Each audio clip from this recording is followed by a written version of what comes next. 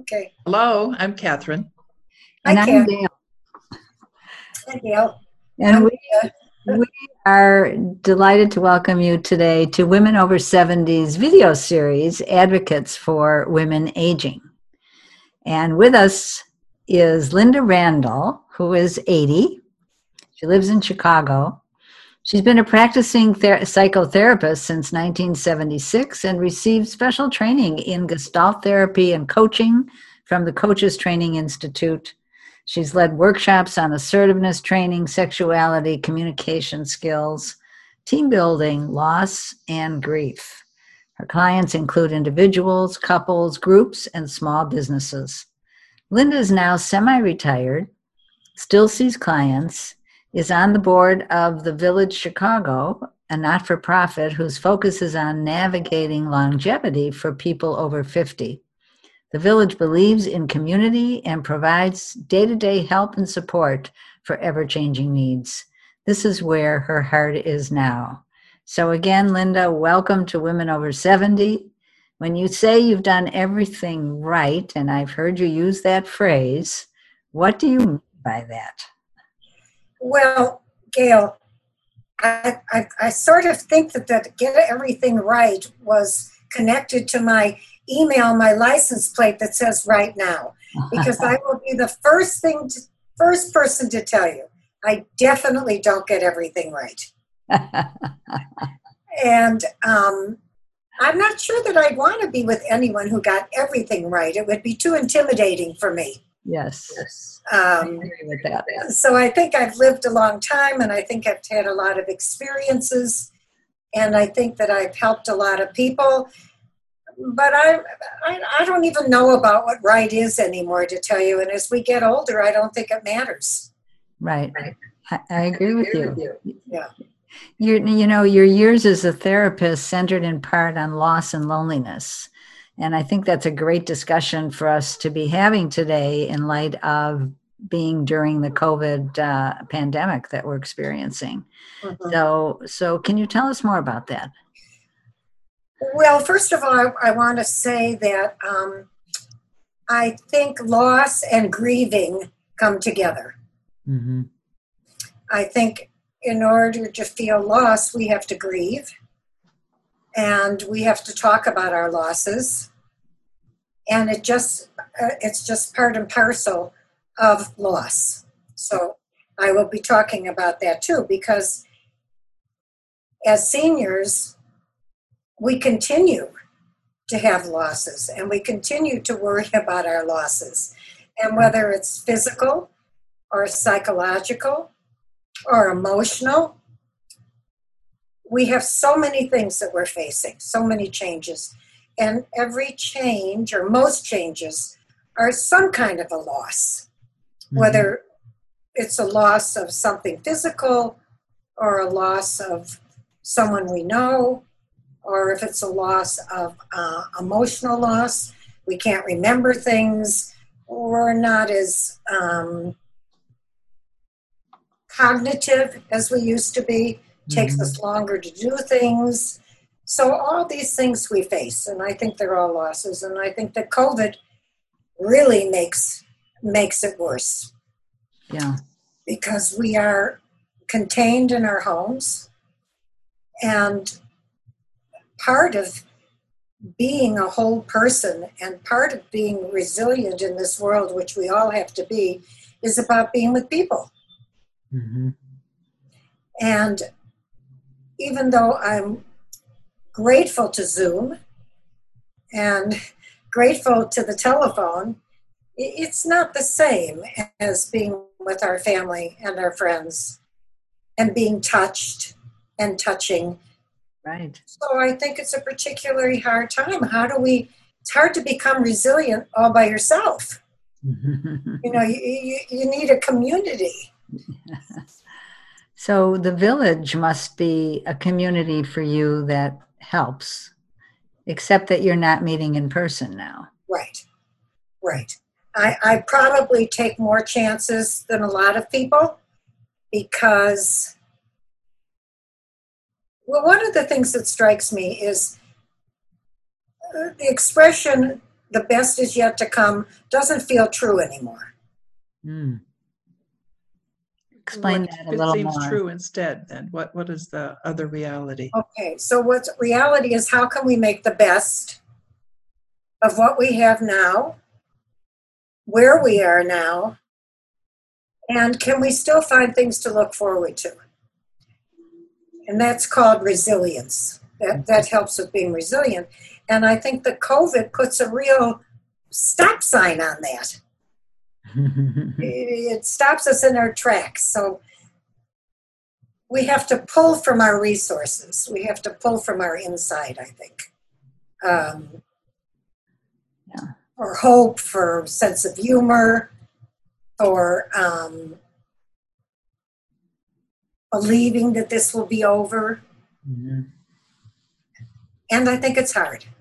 Mm-hmm. I think it's hard.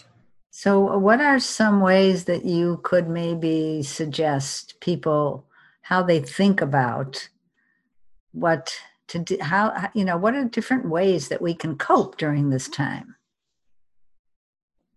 Well, to me, one of the best ways is first be able to tell the truth. Like when you asked me how I was, instead of automatically saying fine, Mm-hmm. I said fair. Mm-hmm. So I think grieving and loss are complicated in this country because we are taught that someone dies and you grieve for a certain amount of time and you move on. And we don't talk about, wait a minute, what about the loss of my eyesight? And what about the loss of my hearing? And what about the loss of being able to run 5 miles? And why the loss of not being able to ride my bike? So those get accumulated inside, I think. And I think we need to talk about them. I think we need to have a friend that we can talk to now, whether it's on Zoom or whether it's on the phone. Or for me, it's about maybe getting a therapist to talk to a few times, or maybe talking to someone about wellness. I don't know. I just think that when we store that up and we're not willing to talk about it, we really get depressed. I mean, I think Michelle Obama being able to say, I'm depressed, was unbelievably wonderful, a wonderful model. Mm-hmm. Yeah. It's okay. Right. It's Yeah. okay. Yeah. And once we can do that, I think it frees us then to have someone tell us a joke or to watch a comedy or to think about what can I do? Can I make a photo album? Can I take a course online? But I think it's hard to do when we haven't talked about the grieving that sits there. Mm-hmm. That's there. I just want to go back to what you said a minute ago about our society not having much patience for grieving, whether it's the loss of a person or a pet or somebody who's important to us, and having pretty much a time limit. And I'm just wondering when you do talk with people, when you are providing therapy to people who've suffered that kind of profound loss, how do you kind of help acknowledge or guide them through that grieving process? Well, I think that in some ways I might be different than most therapists because I'm pretty active. So I'm not always waiting for them.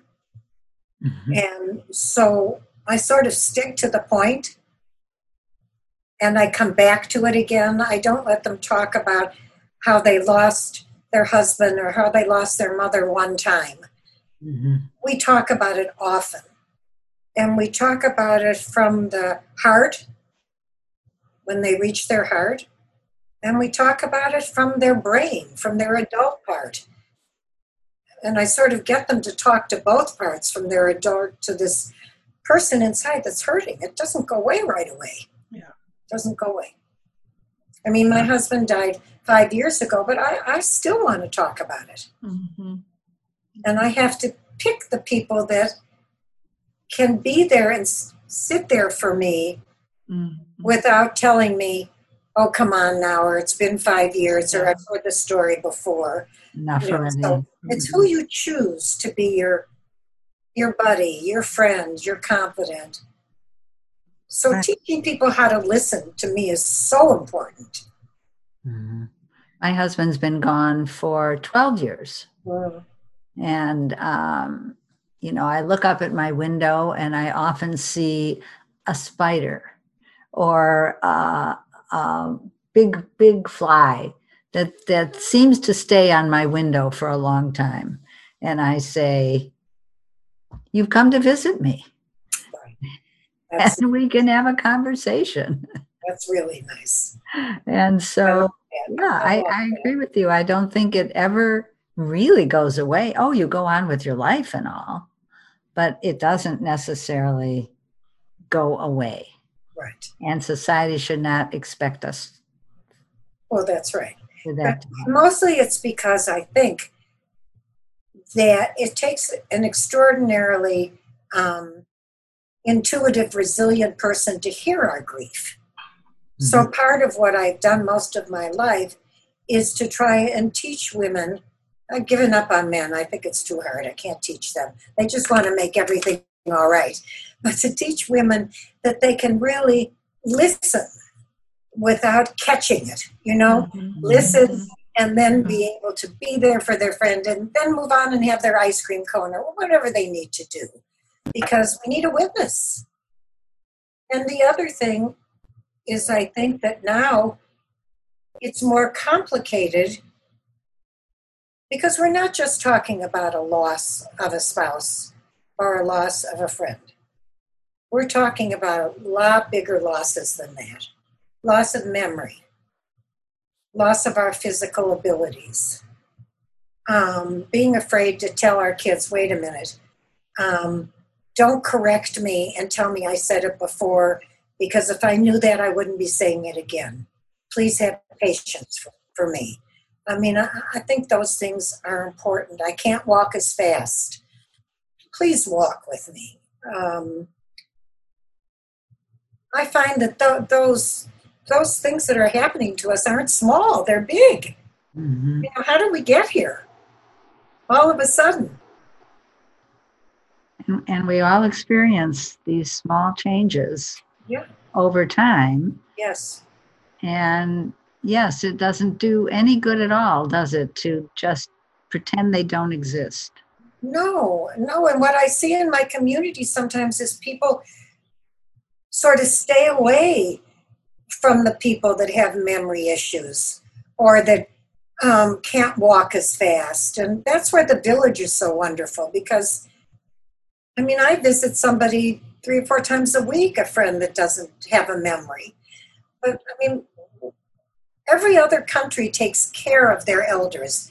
We don't do a very good job here.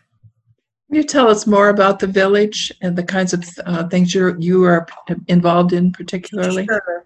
Well, I'm on the board, and it was interesting because usually board members have to have a lot of money and give a lot of money. So the only way I would go on the board is to tell them I couldn't do that.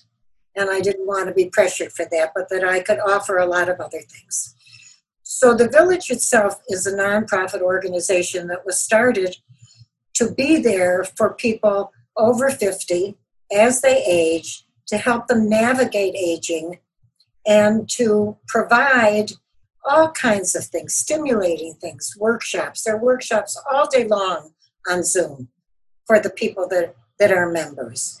They used to be in person, now they're on Zoom, and they're finding there are more people now tuning into these things on Zoom because they don't have to think about getting a ride or anything. So we do a lot of that, and that's all, everything from listening to music, to listen to someone talk about aging or talk about memory loss or the great books or women's events, or they're just a myriad of all kinds of events that they send out a newsletter every week. And my interest has been working with these women. So I lead a group of women. There are 7 of us, and it's probably like a therapy group because we don't talk about books and we don't talk about clothes, but we talk about losses and fear and what's next. And at the same time, we can tell a joke or we can pass the popcorn. But I like doing that. We have an auction every year where we raise a lot of money, which is important for people that can't afford the village. We have a fund in need that we raise money for, and this year we're doing it on Zoom. So I've been head of the auction committee, so I've been doing a lot of work trying to, going up and down Armitage Street, having people give gift certificates and going through jewelry, and because it's a big fundraiser for us. That and grants and people that are on the host committee. And we've partnered with Brookdale and Belmont Village and the Clare and lots of places like that, so we can bring group things into those homes too. So you when you and I talked, we discussed sexuality and resilience. You've talked a little bit about resilience, but so how do you think that women over 70 should think about these life enhancers, you call? Well, don't you think, I was thinking about that a lot, and first of all, I think we're all resilient or we wouldn't be here. Yes. So that's number one. Mm-hmm. The healthy people that are here, 70 and over, 50 and over, we're resilient. We've gone through a lot of things. We've gone through loss, and we've gone through troubles with our kids and not talking to them and talking to them, and divorces and a million things. Mm-hmm. And it's not something that we can buy at the store. It's something we have to give ourselves, that we have to talk to ourselves. We are resilient. Look at all the years we've lived. Look at all the things we've done. A good exercise is to have people write down, oh, think about all the things you've done. I mean, I remember the first time I took a bus alone. I mean, I was terrified.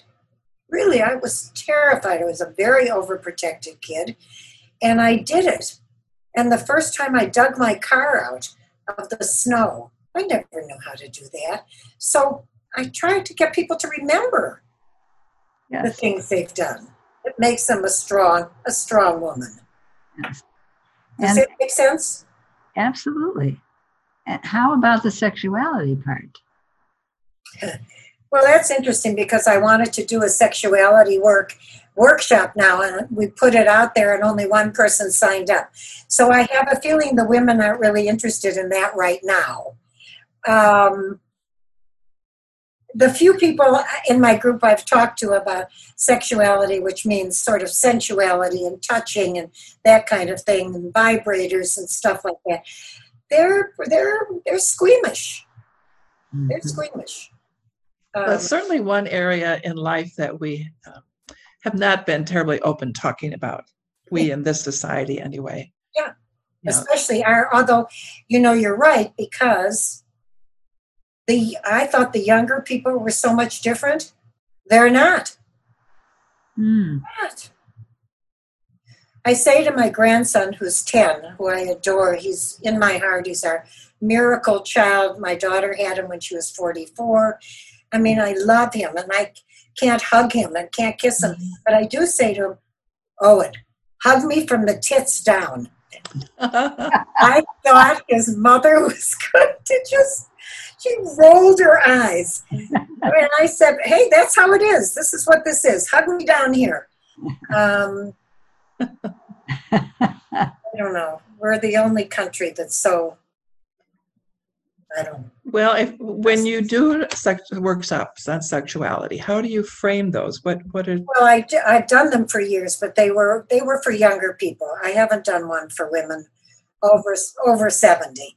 But for younger people, it was it was a 2-day workshop, and they would come, and I'd have them draw their vagina and give them all kinds of crayons and make it beautiful, and I'd instruct them to look at themselves. Most women had never even looked down there. I mean, men just whip it out. So, that was fabulous, but it's a more delicate situation with women over 70, and I don't know, to me it's about touching and sweetness, and if they don't want to get a vibrator or don't want to touch themselves, that's a personal thing. I can't. Do you think that women who have been exposed to sexuality young, like those you've had in your workshops, I think yes. is there a difference in how they feel when they get to this age? Well, my friends, my colleagues are different, but I operate mostly either with clients or with people who are psychologists or social. My milieu is pretty out there. We marched in the women's movement. We read Betty Dodson. So my friends all can talk about it, and they grieve that part too. It's like the sexy part of them when we used to be screwing everybody is gone. So, we replace it by having loving companions if we can have them. And,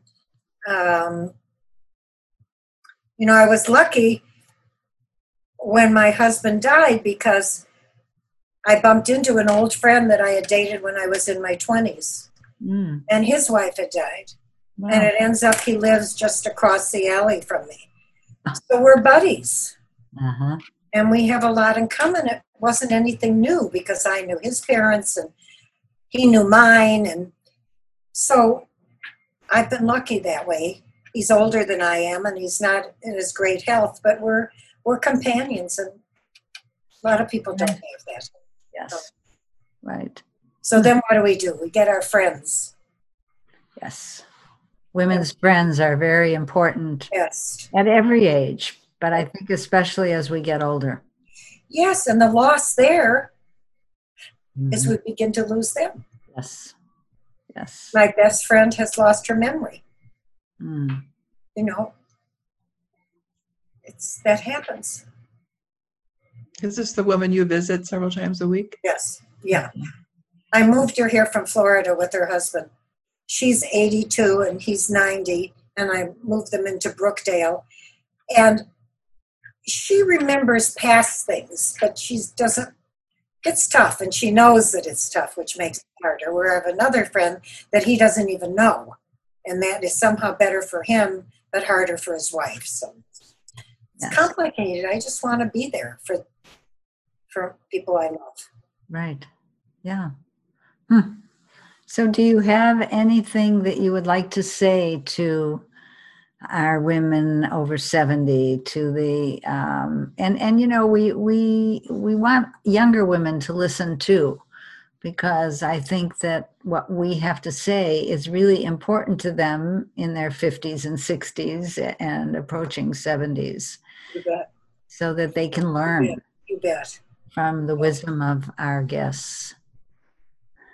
Well, I think that my advice would be, please talk to someone. Please tell your story. Share your stories. Sad, happy, struggles, share them. I mean, we're not able to talk about movies and all that stuff now, and it's time to talk about what's real. So I would do that. And it reminds me, do you remember the poem, Jenny Joseph's poem called Warning? No. I thought I would read it. Oh, please. Is that okay? Yes, sure. When I am an old woman, I shall wear purple, with a red hat that doesn't go, and it doesn't suit me. And I shall spend my pension on brandy and summer gloves, and satin sandals, and say we've no money for butter. I shall sit down on the pavement when I'm tired and gobble up samples in shops and press alarm bells and run my stick along the public railings and make up for the sobriety of my youth.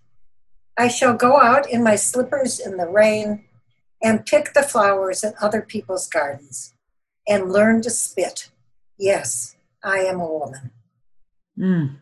That's lovely. I remember that poem I might have been 40 years old, and I was so taken with it, and it was like, okay, I can't wait to get to that point where I can really appreciate what she's talking about. Well, I think that's true, and that's resilience too. I mean, I don't care now if someone doesn't like my opinion. And I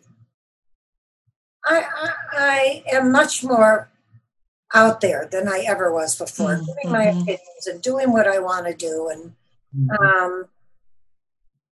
it's freeing. When did that start? When did that start? Yeah. Well, it's probably, I've had a big mouth always, but it probably got more accepting when I turned probably from 50 on. But it's certainly there at 80. I got to tell you, it is there. It's really there. There are a few books I thought I'd mention if anybody that listens to this would be interesting, and that is Cheryl Sanders wrote a book called Option B, and that's her life and what happened, and it's very interesting. That's another thing the village did. When she was here, they got tickets. They had seats for village members, so we all went to that, which was pretty fabulous. And then Joan Didion wrote a book called The Years of Magical Thinking, which I'm sure you've read a long time ago, which is very wonderful to read. And then there's a newish book called Resilient Grieving by Lucy Hone, Hone, which I think is interesting. Yeah. Resilient grieving. Resilient grieving. Yeah. Well, thank you for sharing those with us, and thank you for all that you have said. Well, I hope it was enough, and I hope it was helpful, and absolutely, I care a lot about what's happening to people, and obviously it's a tough time, everybody, and we can do it because we're resilient. That's right. Strong women. That's right. It was a pleasure. Thank you so much. Thank you. And thank you for being on Women Over 70s, Advocate for Women Aging.